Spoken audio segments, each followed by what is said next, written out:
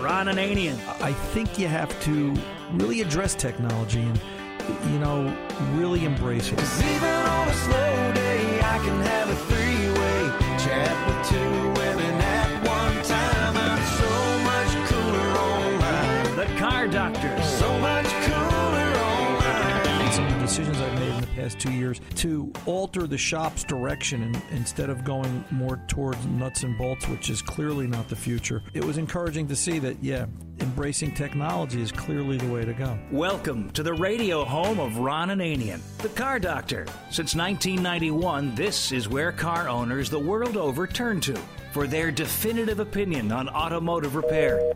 If your mechanic's giving you a busy signal, pick up the phone and call in. The garage doors are open. But I am here to take your calls at 855-560-9900. And now, here's Ronnie. Hey, come on in, sit down. Ron Ananian, the Car Doctor, at your service. Glad to be here each and every week as I get to be, as you choose me to be. I know you have a lot of things to do over the weekend, and I appreciate you taking the time to spend this 2-hour segment with me if you're here for the whole 2 hours, and if not, we're glad to have you for whatever kind of time frame we get you for. The phone number is 855-560-9900. Again, that number is 855-560-9900. The Car Doctor's 24/7 number. We are here at your service Saturday afternoons live Eastern Time, 2 to 4 p.m. is when this show is on the air live, but that 855-560-9900 number, you can leave a message. There's a 24/7 answering service there, and when he gets back from vacation, because he is out on vacation this week, he's out on the Louisville Love Hunt, as we call it, and he's off, and Harry's out seeing America.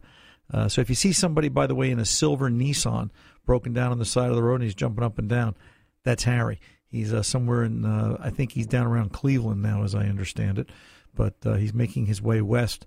He's taking about 3 days to take the 11-hour trip to Louisville.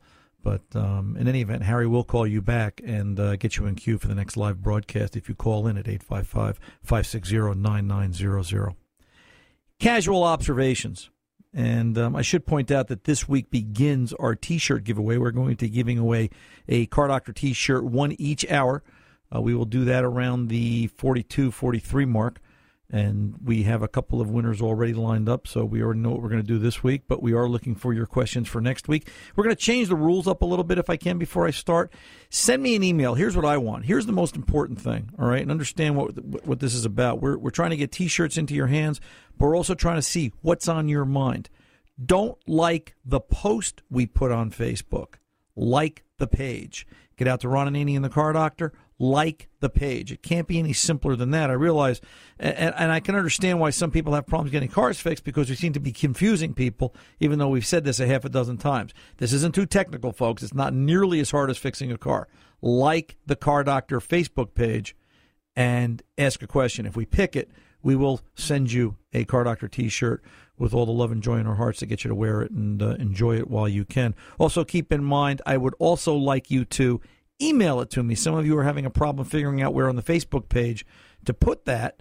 So if you're having a hard time, like the page, send me an email, ron@cardoctorshow.com, and we'll put the information up on the page for you if that helps you out at all. But one way or another, we're trying to make it so that you can go to Facebook, get some information, and get a T-shirt. Casual observations, because I see the phones are busy. We're going to go over the phones real quick. I noticed today driving around as I'm getting ready to do the show, you notice how cars are starting to look alike? And I don't think this is anything new. Driving down the road, I went past somebody's driveway, and I had to do a double take. It was a silver Ford Escape and a silver Honda CR-V. You know, if you're driving by at 30 and you don't look twice, they look almost identical. The badging is getting to be similar. The little body lines are definitely getting to be similar. And it just kind of makes me sad that cars don't have that distinctiveness that they once did. And it seems to be getting worse, where they're all just going to be molded hard hats rolling down the road.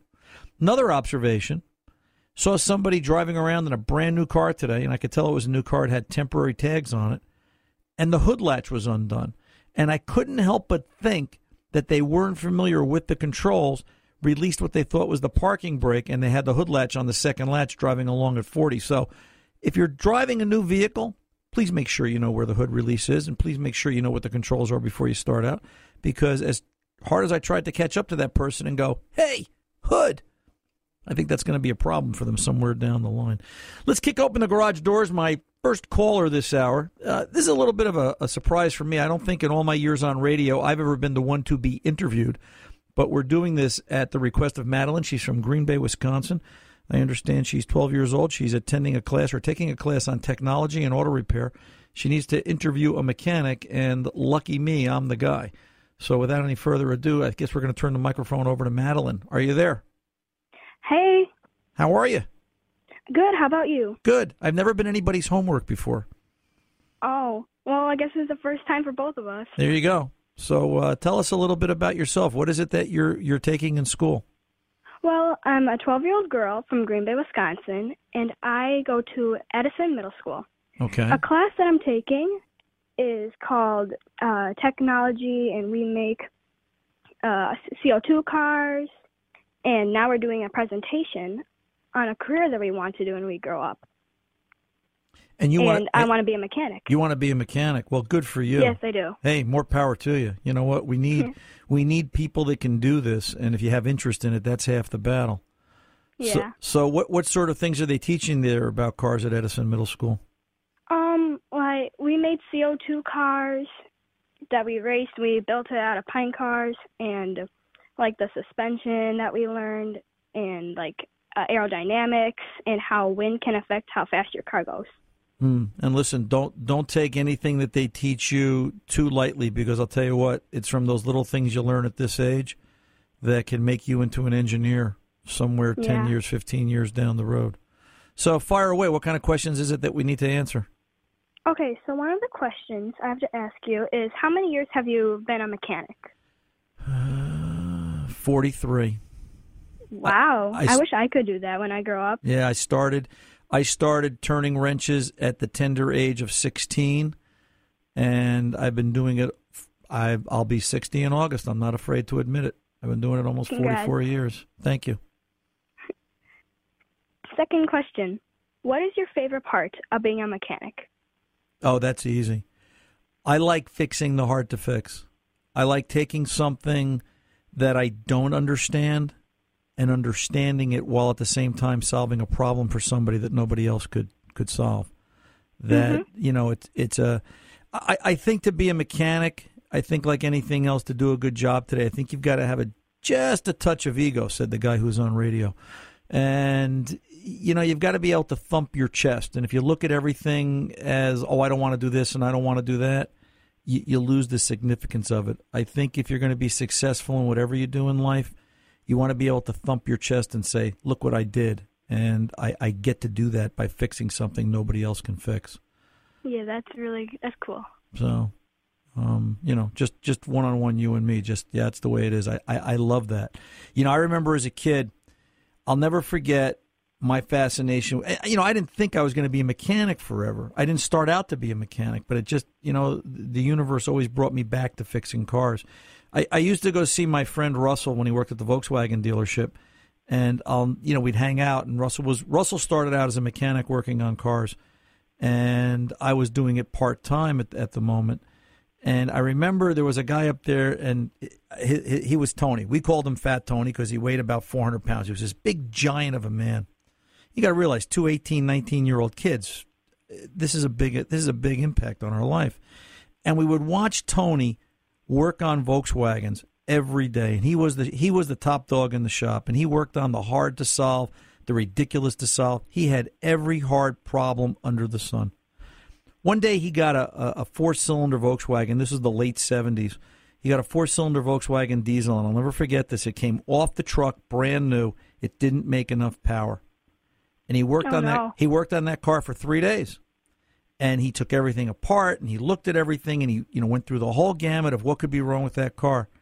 And on the third day, because I would always stop by and see Russell for lunch, he knew we were interested. He said, come on over, I'll show you what I found. And the exhaust manifold, the 4 exhaust ports, had been drilled, but one of the exhaust ports only had been drilled about 1.5 inches down inside the manifold. You couldn't even see it. And Tony basically took a flexible wand, and he went down each port, and he went down one of the ports, and it was clunk. and it didn't go all the way through. And somebody didn't drill out the exhaust manifold properly on the assembly line, and that's what made that engine run like it did. And when I looked at that, I always remember that because that was the most difficult thing at the time I had ever seen, and it made Tony feel good. You could see Tony thump his chest, and I said, you know what, that's got to be a great feeling. That's why I want to be a mechanic, and voila, here I am. Yeah, that's cool. So thank you. Next question. Next question. What kind of school do I need to get hired as a mechanic? The school of hard knocks. You know, you need to, and I get this a lot. I think to be a mechanic, and I'll tell you what, Madeline, this is our first conversation, but I think you got more on the ball than most of the mechanics I've talked to lately. You've got desire, and that's the first school that you have to pass. If you've got desire, my late father-in-law always said, the cream always rises to the top, and where there's a will, there's a way, not to be cliche. I think you've got to go get some kind of trade school. But I think you've also got to realize that if you go to a 2-year technical school on automotive, it's only half. You're only a half or third of the way in. You know, just because you graduate with that degree in hand, there's just too many things you're going to see in real life when you're working in the garage in terms of what happens and how and all those unexpected things that book learning just doesn't teach you. And to a large degree, it's like life is like cars. And I think I would go get a job, you know, when you turn of working age, I would go get a job sweeping up in a garage. If there's a local garage that'll give you a job, you know, from time school gets out at 3 o'clock till 5 o'clock supper time, just sweep the floor for a year and just watch what the mechanics go through and see what they learn. And you'll see and get the idea of what it is to fix cars. And then from that point, go take a trade school. And then from that stage, get out and get into a garage. Anybody that'll hire you, and just listen. Don't talk a lot. Ask the questions where you can, but just be prepared to absorb what you can. And it'll take easily 4 to 6 years of an apprenticeship of that type before you've absorbed enough that you can carry the wrench and do it on your own. Hey, Madeline, I got to pull over and take a pause. Sit tight right where you are. All right. I don't want to only do half the homework. When we come back, we'll finish up this assignment, all right? Okay, thank you, Madeline. I'm Ron Ananian, the Car Doctor, here with Madeline from Green Bay, Wisconsin. We'll both be back right after this. Maybe you can drive my car, and maybe I love you. Beep, beep, beep, beep, yeah.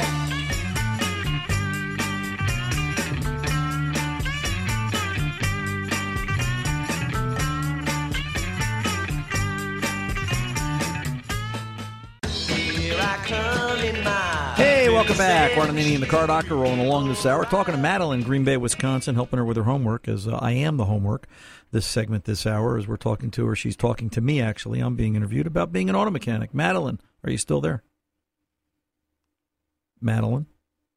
Wait a minute. Okay, so there you are. Yeah, there you go. I'm sorry, sweetheart. Okay. So anyway, let's go. What's the next question? The next question. What qualifies do you look for when you hire people? That's easy. And I've hired a few over my years, and I do a very informal interview. But you have to understand, I'm a smaller repair shop. We're 3 bays, 4 if you count the one outside. You know, at my biggest, I've only been a half a dozen guys. I do, obviously I take a job application. I will look at where they've been, what they're capable of doing, presentation, are they neat and clean? And I'm not looking for somebody wearing Park Avenue clothes, but I'm looking for somebody that shows up orderly, and I have to think about how they're going to represent my business. That's important because appearance counts in auto repair, and manners counts in auto repair, and common sense counts in auto repair like it does in so many other things. But I actually do, the best part of my interview, I do a very informal interview. And when I'm done, I usually wander out to the shop and I start sweeping the floor. And I'll sweep the floor for 5 minutes, and they'll watch me. Now, I'll get done with sweeping the floor, and while I'm standing there sweeping up, once in a while, one of them will take out a cigarette, finish the cigarette, and put it out in the pile of ash on the floor, and look at me like, "Oh yeah, I can pick it up." Sometimes they'll flick the ash on the floor. Sometimes they'll leave the cigarette butt in a hard-to-get spot. Sometimes they don't see the no smoking sign. And generally, the ones that smoke in the shop don't seem to get the job too quick because they're not the ones that I'm really concerned with. They're not too alert. But the one that does get the job is, over the years, have always been the ones that, when I was done sweeping the floor, they went and got the dustpan. They figured it out. Oh, cool. All right. And I figured if they could finish my thought, if they could finish my sentence, then they know what I'm thinking, then we're compatible, because that's probably one of the biggest things about auto repair. You got to be compatible.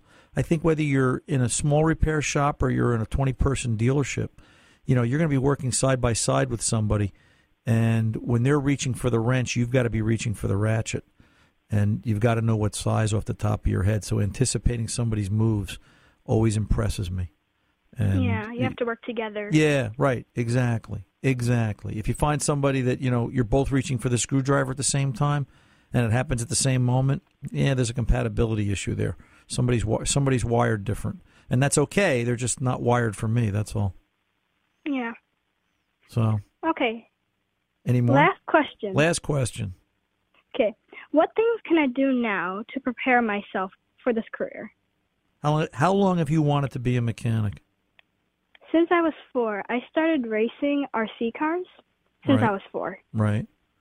What is it that you like about being a mechanic? Well, I love learning new stuff about the car, and I've built a 4-wheel drive, and it's interesting how things work and how it all works together to make the car move. Right. Let me tell you the story this way. Let me answer your question this way. You're on the right track. All right, taking things apart and understanding how they work is half the battle.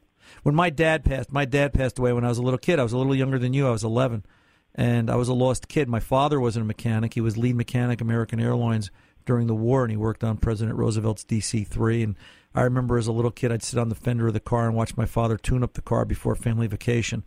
And, I remember my mom yelling, "Harry, we've got to go." "Yeah, okay, I'm just tuning up the car." I'll never forget it. And I learned a lot by watching, but I think what impressed me the most was the fact that he could take that car and, it was in pieces, and then hours later we went away on a trip. And my point is, after he was gone, I just started taking things apart. I was like you, all right? A lot of mechanical curiosity. How does it work, and how does it go back together? And that's the key. So to answer your question, what can you do to prepare yourself? Keep taking things apart. Make sure you have permission of everybody, because unfortunately I didn't. And when I started taking things apart at the age of 12, my mother came out at 15 and said, if you don't start putting some of these things back together, we had a collection of washing machines, dishwashers, mini bikes, go-karts, all kinds of things from the neighborhood collected in the backyard. She said, "You're out of here, buddy."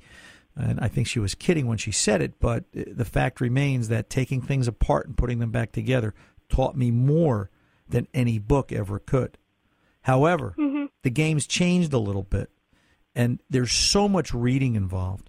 And if I was going to send somebody, if I was going to start to build the perfect mechanic, I would definitely make sure they know how to type, read, understand electricity, basic electricity. I would take a physics class. I would take a science class just to have a basic understanding of the relationships of things. All right? Sure. Make sure you know computers, and make sure, absolutely positively, you don't mind getting dirty and dogging it with things over time, because some things are going to stick with you, and you got to have some tenacity. Hey, Madeline, the clock's going to grab us, but listen, I just want to let you know it's been an absolute pleasure. Stay on the line, because Tom Ray, my engineer, wants to get your information. We're going to send you and your dad out a couple of Car Doctor hats and T-shirts, and we're going to make that. Thank you very much. You're very welcome, sweetheart. Good luck to you. And if you ever need anything, put me down as a character reference. I'll be glad to give you one. I'm Ron Ananian, the Car Doctor. We are back right after this.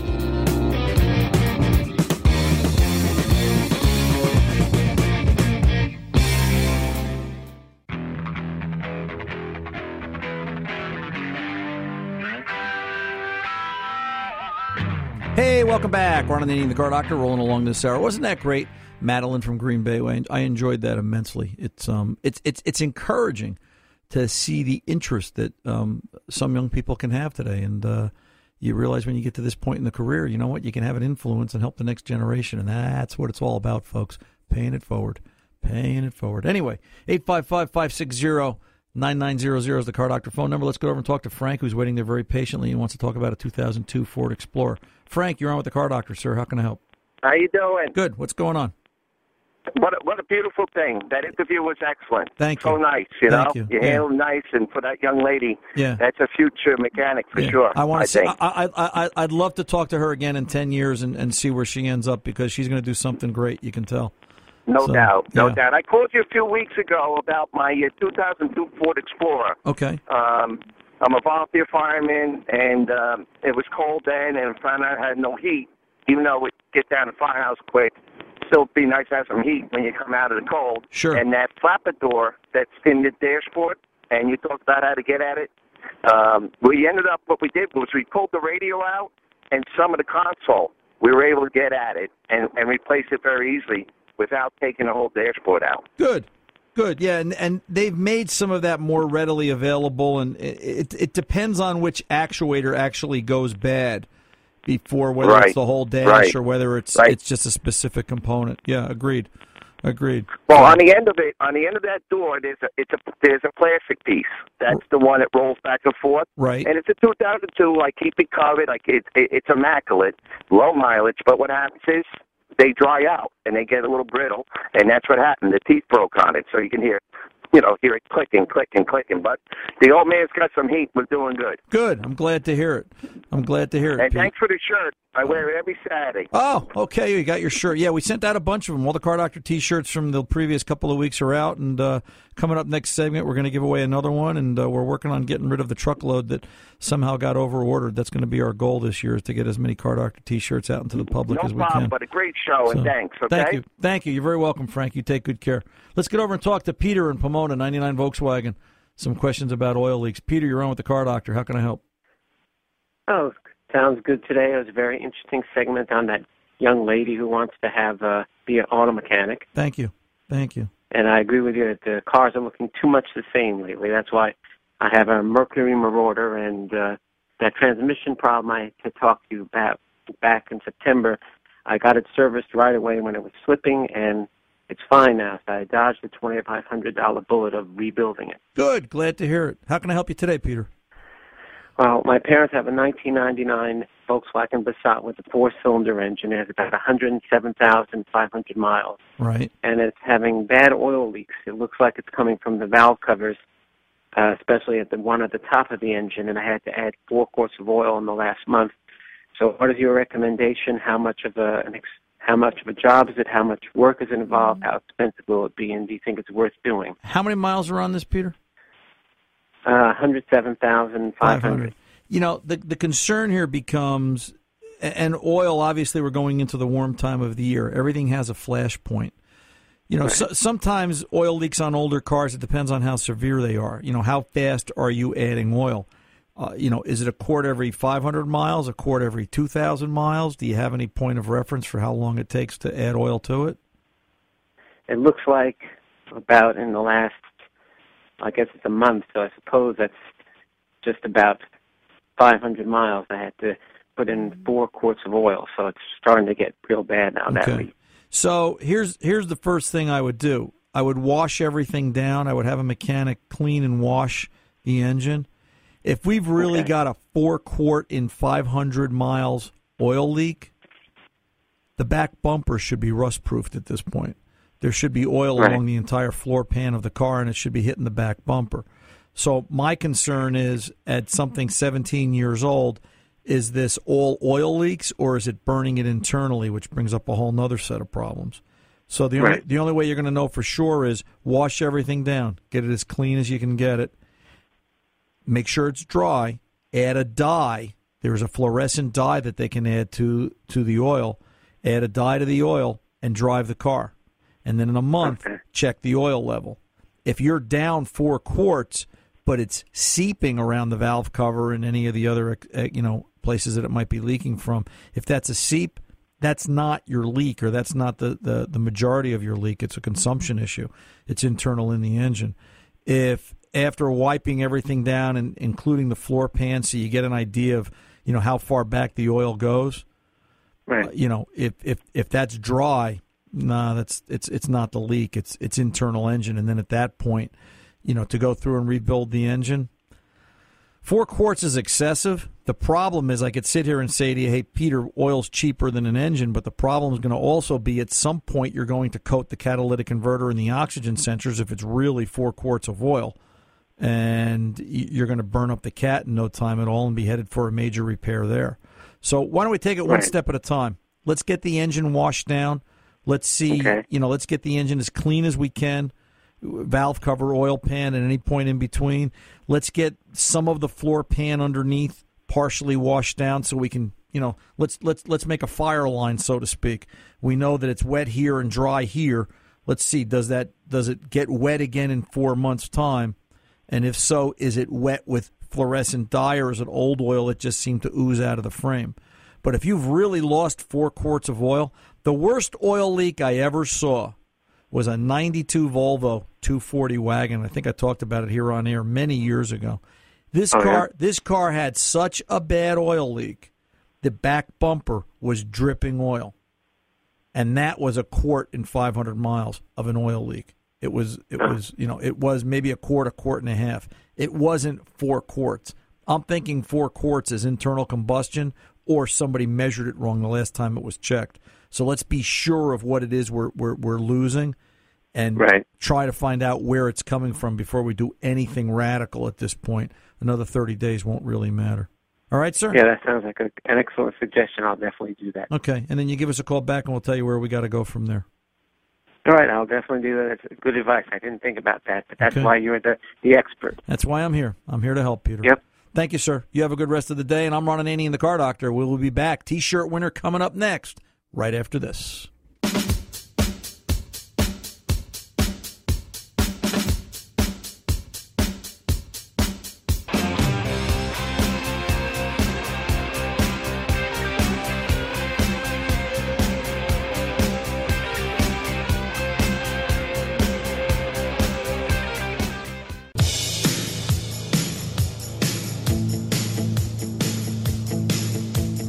Welcome back. Ron Ananian, the Car Doctor. You know what? It's that time. Yes, sir. We are giving away a Car Doctor T-shirt. This question comes to us courtesy of Jessica from Facebook.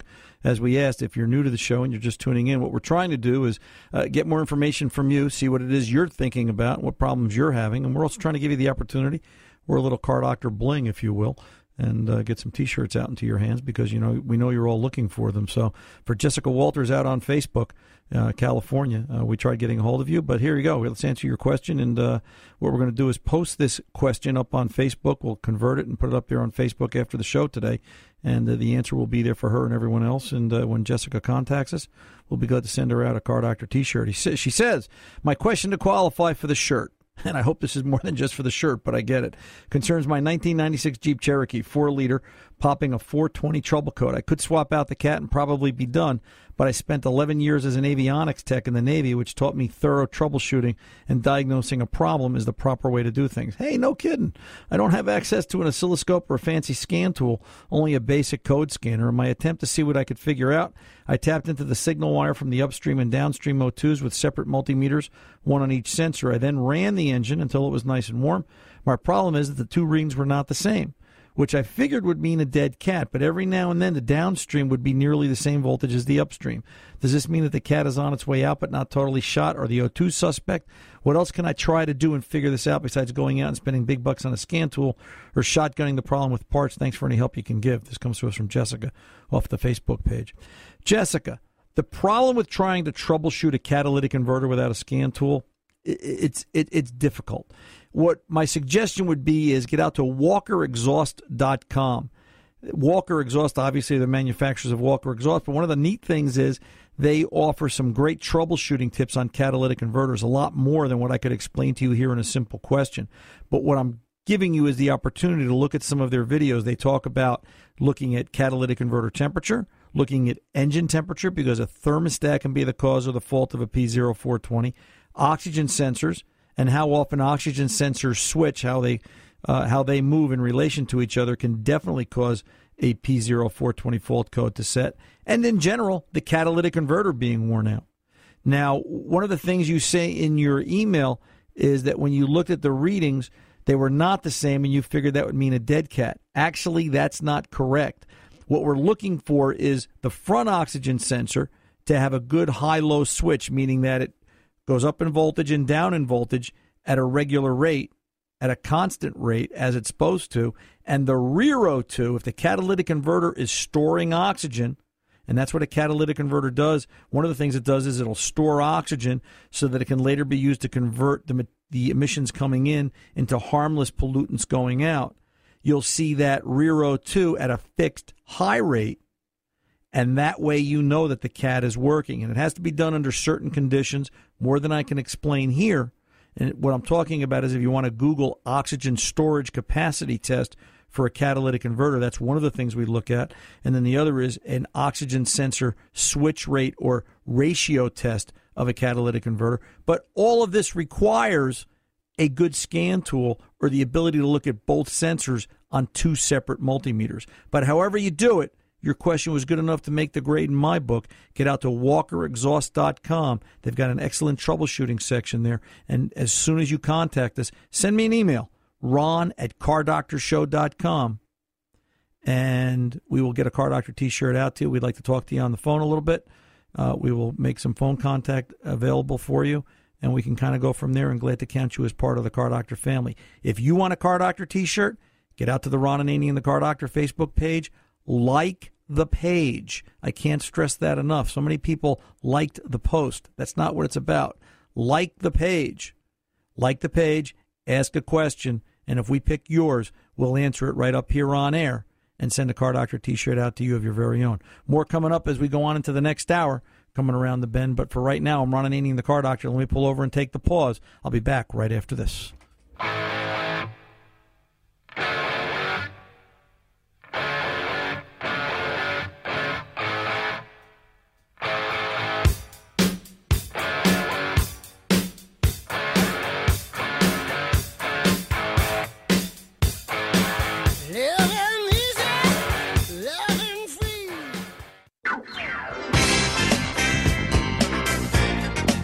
Welcome back. Ron Ananian, the Car Doctor. Boy, where'd this hour go? Right by. I'm telling you, they just fly by. One more we're going to sneak in this hour. Angela from Bangor, Maine, 2008 Ford Fusion. Angela, how can I help you? Hi. Hi. So I have a 6 CD changer in my car. Uh-oh. And there's some CDs in there, but I can't get them out. Uh-oh. I went through this 2 weeks ago. CD changers are kind of neat. A lot of technology here, and they're tough to deal with. Now, is your CD changer mounted in the dashboard, or is it in the center console? It's in the dashboard. It's in the dashboard, so it's part and parcel of the radio.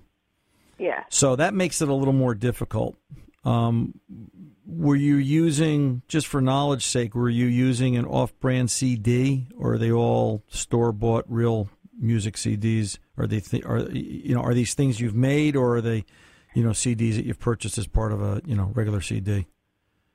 Well, to be honest, it's been so long, I don't know what's in there. Right. Yeah. Well, that's, that happens too. So right now you just went to eject something and they wouldn't eject. It's been this way for at least 2 years. It doesn't even register the slots, and it says there's no disc. Right. See, the only way you're going to be able to do this is you're going to have to pull the radio. And before you do that, what I would tell you to do is I would go out to eBay or Amazon and just Google search 2008 Ford Fusion 6 CD changer and see what comes up.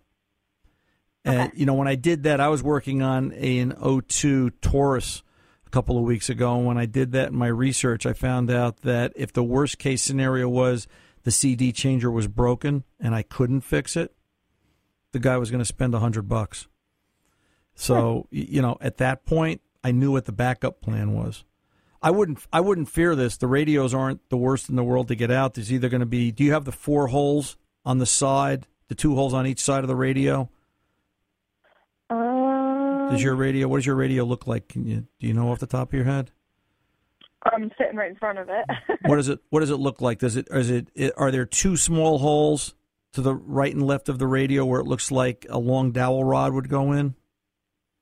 No. Okay, so it's all part of this one. Okay, so section. it's right. Okay, so that means the cowl trim is going to have to come apart and there'll be screws there. So what I would tell you then is get out to YouTube and see if anybody lists 08 Ford Fusion radio removal, and they'll break it out. And then once you get the radio out, what you're looking for, for lack of a better word, you're looking for an anomaly. You're looking for a disc that fell out of a tray.